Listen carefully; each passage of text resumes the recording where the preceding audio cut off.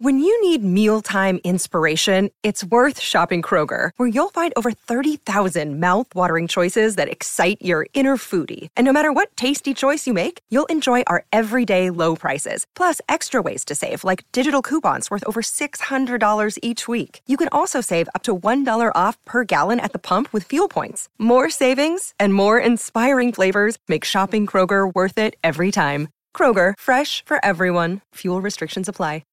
At Evernorth Health Services, we believe costs shouldn't get in the way of life-changing care, and we're doing everything in our power to make it possible.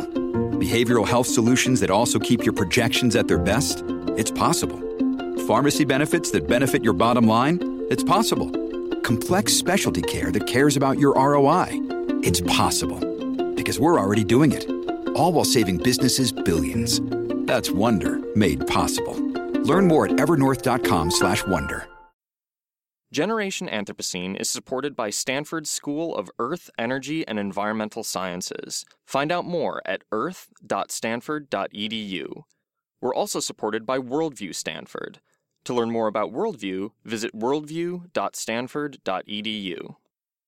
4.6 billion. The Earth forms. Cambrian. 542 million. Complex life explodes. Permian Triassic. 251 million. 90% of species die. Cretaceous Tertiary. 65 million. Meteor kills the dinosaurs. 55 million. Primates appear. 2.3 million. Pleistocene. 200,000. Humans. 20,000. Agricultural 250. revolution. Industrial revolution. 60. Great acceleration. The Anthropocene.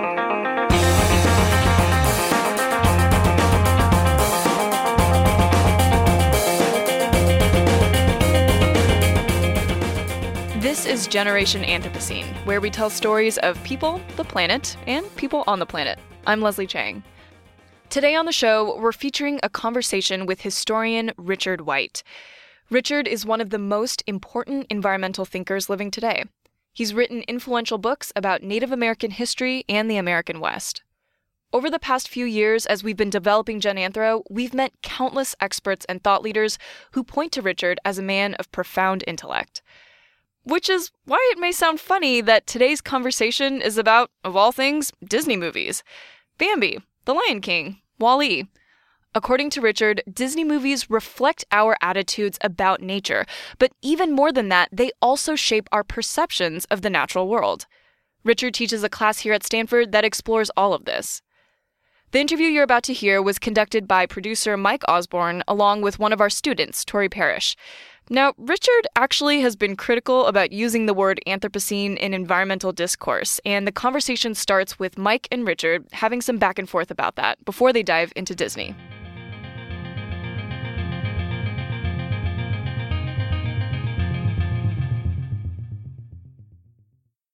I want to first start off by talking about the Anthropocene, because you expressed in your email to us some skepticism around the utility of the term. I was hoping you could elaborate on that. Sure. My skepticism comes out of my being a historian, and there's never been a term like Anthropocene invented before. And the reason is you might think, well, Pleistocene or Neolithic, all of those are after the fact. People look back and say, well, this is the most pertinent thing about this era, and this is why we're going to name it. This is one which essentially, this is a prognosis. We are now saying from here on in, we are the dominant species. And we might very well be, though I'd argue we've probably been the dominant species for quite some time and have already changed a lot. But, let's say things that have happened in the past. A meteor hits the Earth. There's a series of volcanic eruptions. A whole series of things suddenly overwhelm everything that we do. So what do? Say, forget it. We're not the Anthropocene anymore. So it seems to me this is a little arrogant and a little premature to start saying that we now know what for tens of thousands of years in the future is going to be the dominant fact about this planet. People might know it. I don't know it. The prematureness, actually, I hadn't heard. But that resonates. That feels very true. The arrogance part, I'm not so sure, because I do think that there is something about the term that encapsulates the magnitude of changes we're seeing across the surface of the Earth, and therefore has utility. Yeah, I think there are huge changes. I'm not arguing about that, but I'd say in many ways it's the scale of the changes, not in fact, the changes themselves. We've changed smaller portions of the Earth dramatically. I'd say already we have changed well before global warming. We had changed the entire Earth. It could not be understood without a human impact. What we've now done is we've actually changed the atmosphere. And I think one of the things that sort of soured me in the concept was Bill McKibben's End of Nature, which seemed to me almost hysterical. Nature isn't ended, but at the same time, something very important has happened. So I'm very much an advocate of the importance of climate change, that this is something that which generations to come people are going to have to deal with. But at the same time, I'm segregating that out from the idea of the Anthropocene, which is this is a geological era which we can only understand now in terms of human beings. We're important, but we've been important for quite some time. I don't think it all rests on climate change, though, right? I mean, I think you can remove climate change from the equation and still have a valid argument for global scale changes to the surface of the planet. Oh, you can make an argument for global scale changes, but I would argue that, in fact, without climate change, we would not have Anthropocene. I mean, it is what has driven this forward. It's become almost a synonym for climate change. Okay, I'm going to need to sit with this, but let's talk about Disney and circle back to it. Yeah, do you want to, Tori? Yeah, sure. So, we mentioned in preparation we were looking at the Tanner lectures that you gave in 1999. And in that piece, you seem to be outlining and critiquing a moral viewpoint, and one that sources nature as kind of a moral authority. That goes a long way in terms of explaining Disney's influence on our concepts of nature. And we were wondering if you could help us kind of understand this a little bit more. Sure. Disney doesn't invent this. This is the kind of stuff that comes out from 19th century American literature, and it comes out even before that. You can find parts of it in John Muir. And the simple form of the argument is rooting a morality, rooting away a knowledge of how the world should work in religion is very, very old. But taking the idea in the 19th century for people who, for one reason or another, are either moving outside organized religion or, in fact, are trying to reinterpret that organized religion in terms of the scientific findings of evolution and other things. They want to ground a morality in something outside human beings, but they don't want to ground it in God. They don't want to ground it in the Bible or the Quran or anything like that. So what they say they're going to find it in is there is going to be a natural morality, which can be discovered by looking at the natural world.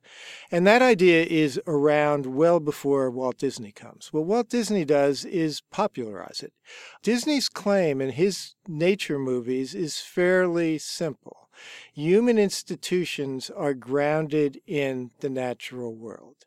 And that the way he does this is by naturalizing a whole set of things, particularly the family, particularly gender relations, and particularly racial relations, that there's an ordered hierarchy that exists in the world.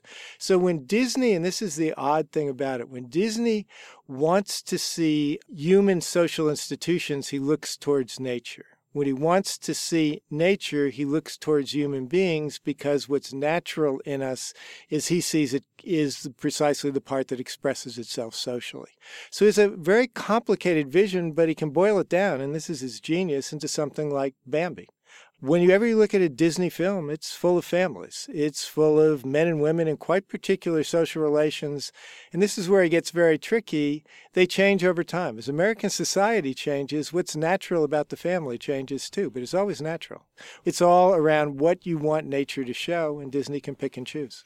How did you get turned on to this line of thinking? I mean, how did this come about for you? Well, it started out trying to think about what are the things that influence the way Americans, and after a while I thought people all over the world, think about the natural world. And I decided it certainly wasn't ecological writings. It certainly wasn't even popular writers like John Muir. Most of my students had never read John Muir. They knew who he was, but they didn't read him unless I assigned him. What they did think about was Disney movies. What they thought about is a whole series of nature films. And I began to realize these come back to Walt Disney himself. So if popular culture, if nature films are the major influence in how people think about nature, and that the major person who began purveying that was going to be Walt Disney, then I started with Disney. In one of our emails, you had mentioned that you think that Disney has a reach far beyond children, and you were talking about your students. that's the main thing they think about. But I know as a student, I remember Disney from my childhood. Right. And I was wondering if you could talk a little bit more about the children versus just society in general. Sure. You're at a particular age, and I could ask you, do you have younger siblings? Much younger siblings? No. Okay, if you had much younger siblings, you would be watching them watching Disney over and over and over again. If you have children, you will start seeing Disney movies again. And if you have grandchildren, you will see them again.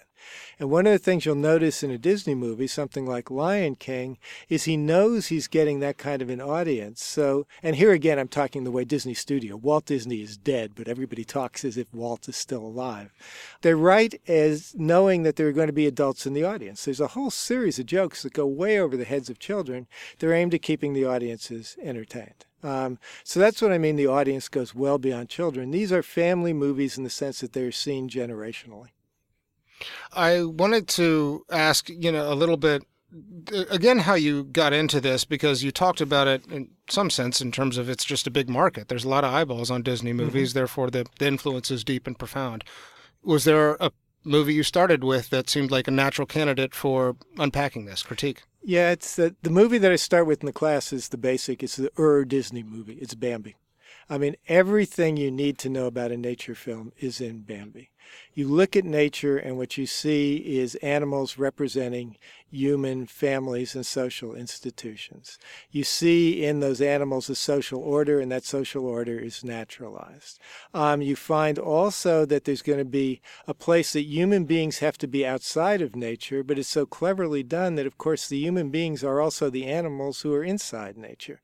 So he's setting up all of these kinds of tensions, all of these paradoxes in what is a fairly simple cartoon. And plus, it is even now a visually extravagant cartoon. It is really well done.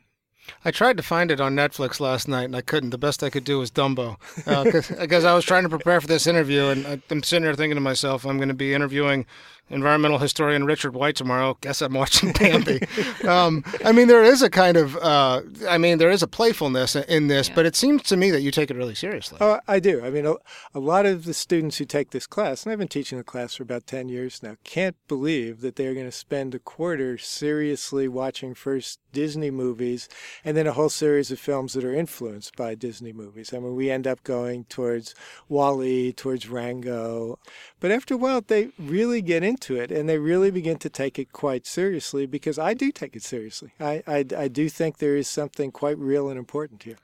You mentioned WALL-E, and we actually had another question about, do you see a distinction between some of the more classic Disney movies like Bambi? You mentioned kind of a progression of the family structures and like Disney and Disney Pixar.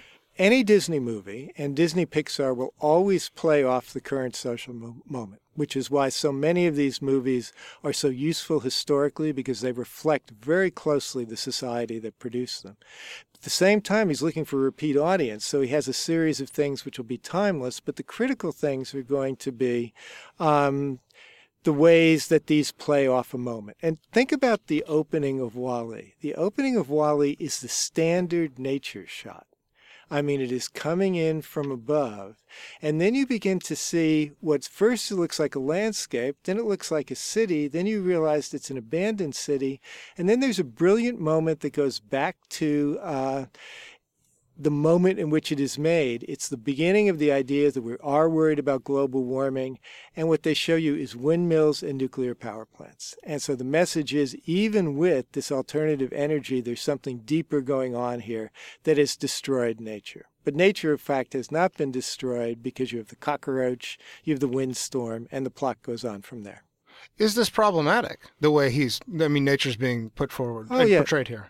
I mean, it is, because, in fact, this is what allows him to be a sort of pioneer environmentalist in a sense, but at the same time to be very, very socially conservative.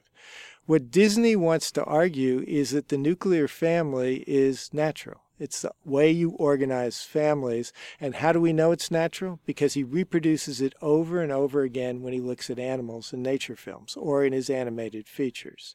How do we, in fact, know that we ourselves can't redesign a society? Because, in fact, when he looks for nature, he sees it in us. We are natural beings who, just like the characters in his movies, have to express a nature. Well, I'm hearing you talk a lot about kind of how Disney's reflecting our values and putting like the family structure into a natural setting and naturalizing it. What would you say are some of the direct effects on the people who watch these movies and like our behavior and our thought processes after having this influence? What you get with Disney is it's a conversation, because one of the wonderful things in the Disney archives is starting in the early 50s, Disney would preview these films in the same way they do them now to audiences and hand out forms to see what they got. So you have both the film and then the audience response. And he'd do this numerous times as he hones down the film. So Disney is not just dictating to an audience. He wants to know what works. He wants to know, in fact, what is going to bring people into the movie theater. But he's not willing to give up everything. And the things he's most unwilling to give up during his lifetime is a gendered version of the family in which women are domestic, even if, in fact, you have to eliminate the males sometimes because to get the natural world to work, and that what men do is protect the family, that there's a series of roles which are simply natural that go to men and women, that families are organized always around monogamous relationship between, in this case, we're talking about animals, but a man and a woman. So he has a set of very conservative social values that he sets up and he shows in the film. So you actually went through the story notes? Yeah. The Disney archives are a very strange place. There's no finding aid. At the time I was there, it's mostly the people who were coming through, besides me, were aging Mouseketeers who wanted to talk about a youth which had clearly been the high point of their life, and things had not gone that well for them since then.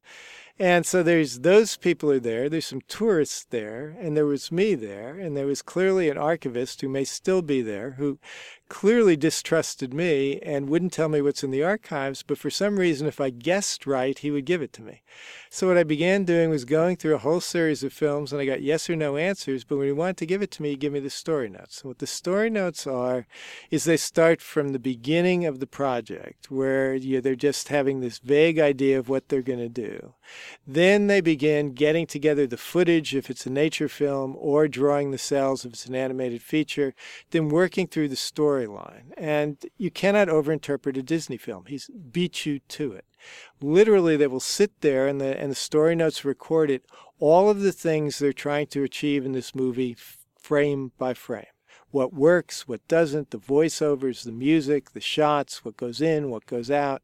And it's fascinating. What you realize is these are incredibly sophisticated products which are put together with a great deal of thought. So what I didn't want to be was the academic who sits in the movie theater and tells the audience what the film means. What I wanted to do was figure out, what does Disney think the film means? And then I can read that against the audience reaction and against my own analysis of it. Okay. I want to talk a little bit about, the evolution of these films. I mean, do you see a progression, a change in the essential narrative, from film to film, decade to decade? Yeah, what you have is, if you start in the 30s, where the first ones come out, you have something like Fantasia. And Fantasia is a modernist film. I mean, it's an experiment. What does that mean, it's a modernist film? It's a film which, in fact, deals with a lot of abstract art, modern music, and it has no dialogue. There is nobody there except for some of the breaks in between where you have the conductor talking. But in the film itself, there is no dialogue. The whole thing is communicated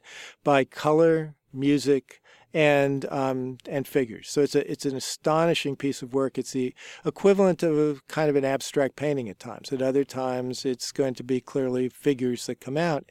And it's also Darwinian. I mean, it's an attempt to show this Darwinian nature. And that's what he does in the 30s. He's working on Bambi in the 30s, and Bambi comes out in the early 40s. But this one, what he's done is utterly rework a sort of naturalist film, which was it's a German novel about a deer in a forest, which he could do nothing with. So he remade the whole stuff. He bought the title and turned it into this account of a pristine natural world where the animals live as a community. There's no predators in this world. And it's a world which is going to be challenged by human intervention. The danger to this world is human beings. So nature is a place which, in fact, deserves to be set off from humans. When humans come in, nature is going to be destroyed. But of course, all of the animals in the movie are humans, and Disney goes out of his way to make them as human as possible. So you have both of these things going on at once, and so you can use deer and other animals to represent what the human family should be. And the human family is, of course, a nuclear family, but there's problems that come in, but most of those are going to be missed by the audience. Okay, so I want to pause and try and understand if the argument is that this is capturing and reflecting a kind of a concept of nature that's prevalent, or if it's disseminating one. It's doing both. I mean, Disney is not an original thinker. You are not going to find original thoughts in Disney. Disney is picking up, by the early 20th century, this idea that what counts as natural has to be outside the human realm.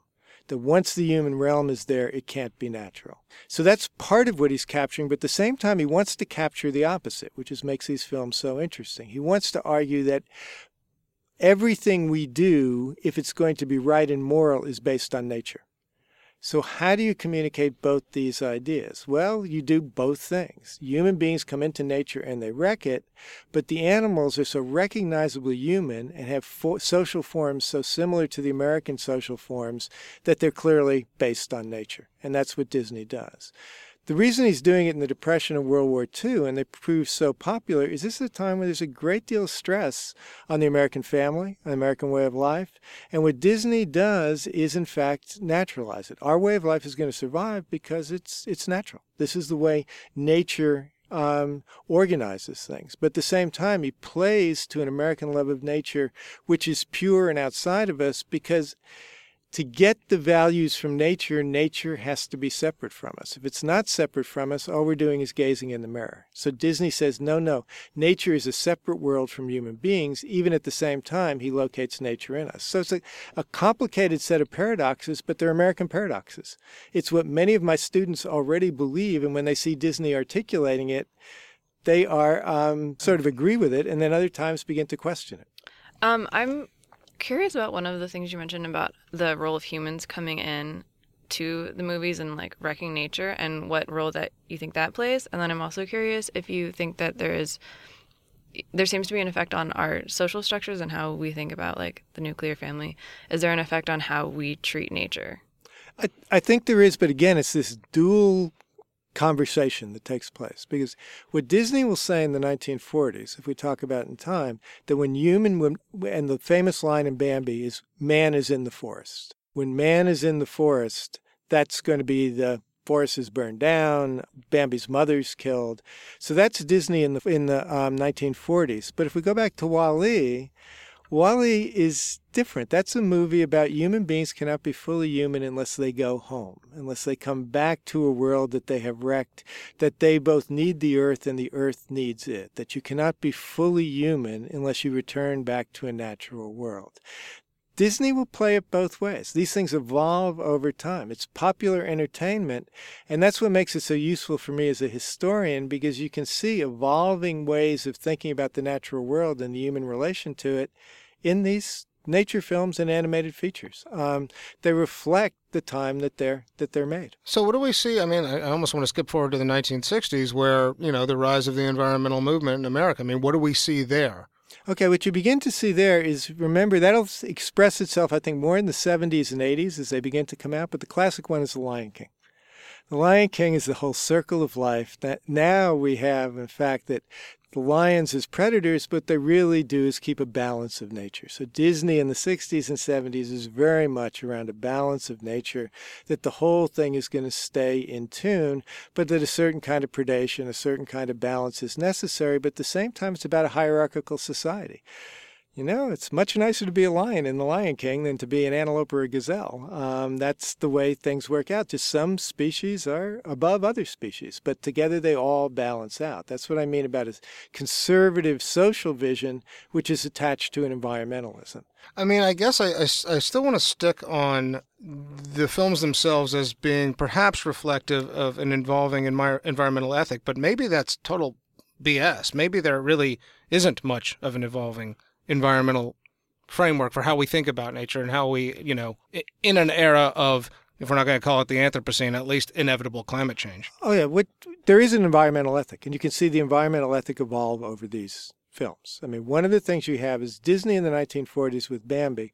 The best thing we can do with the natural world is leave it alone, not touch it.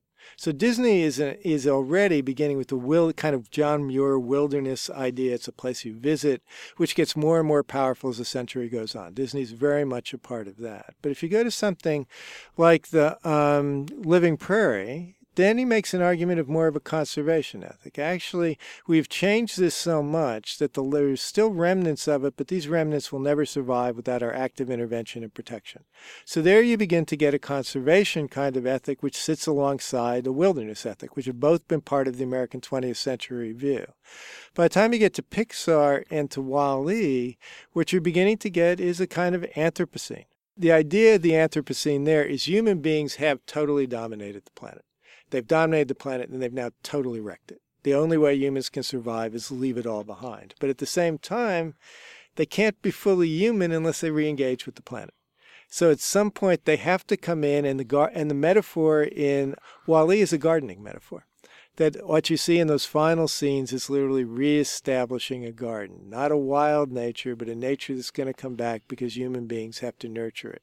So now we've had both extremes of the Anthropocene, the bad Anthropocene and the good Anthropocene. So yeah, it's an Anthropocene movie. I mean, I think that one of the things I'm struggling with a little bit is what for you was problematic still, because I think, the lectures, we read them, and I imagine this is still true for you, is that anytime anyone is trying to derive a kind of moral authority, a purity from a concept of nature, that you call BS on that. Is that right? Yeah, that kind of scares me. It's been used for so many bad things, because in fact, I mean, all you have to do, and it doesn't even matter when I use the word current world, I would say over the last 100 years, whenever a certain group of people has been condemned, very often persecuted, and sometimes killed, the claim is that they're somehow unnatural. They have unnatural practices, they engage in unnatural acts, they organize society in an unnatural way, that they in fact are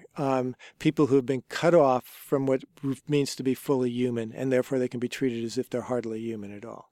So these claims to nature scare me.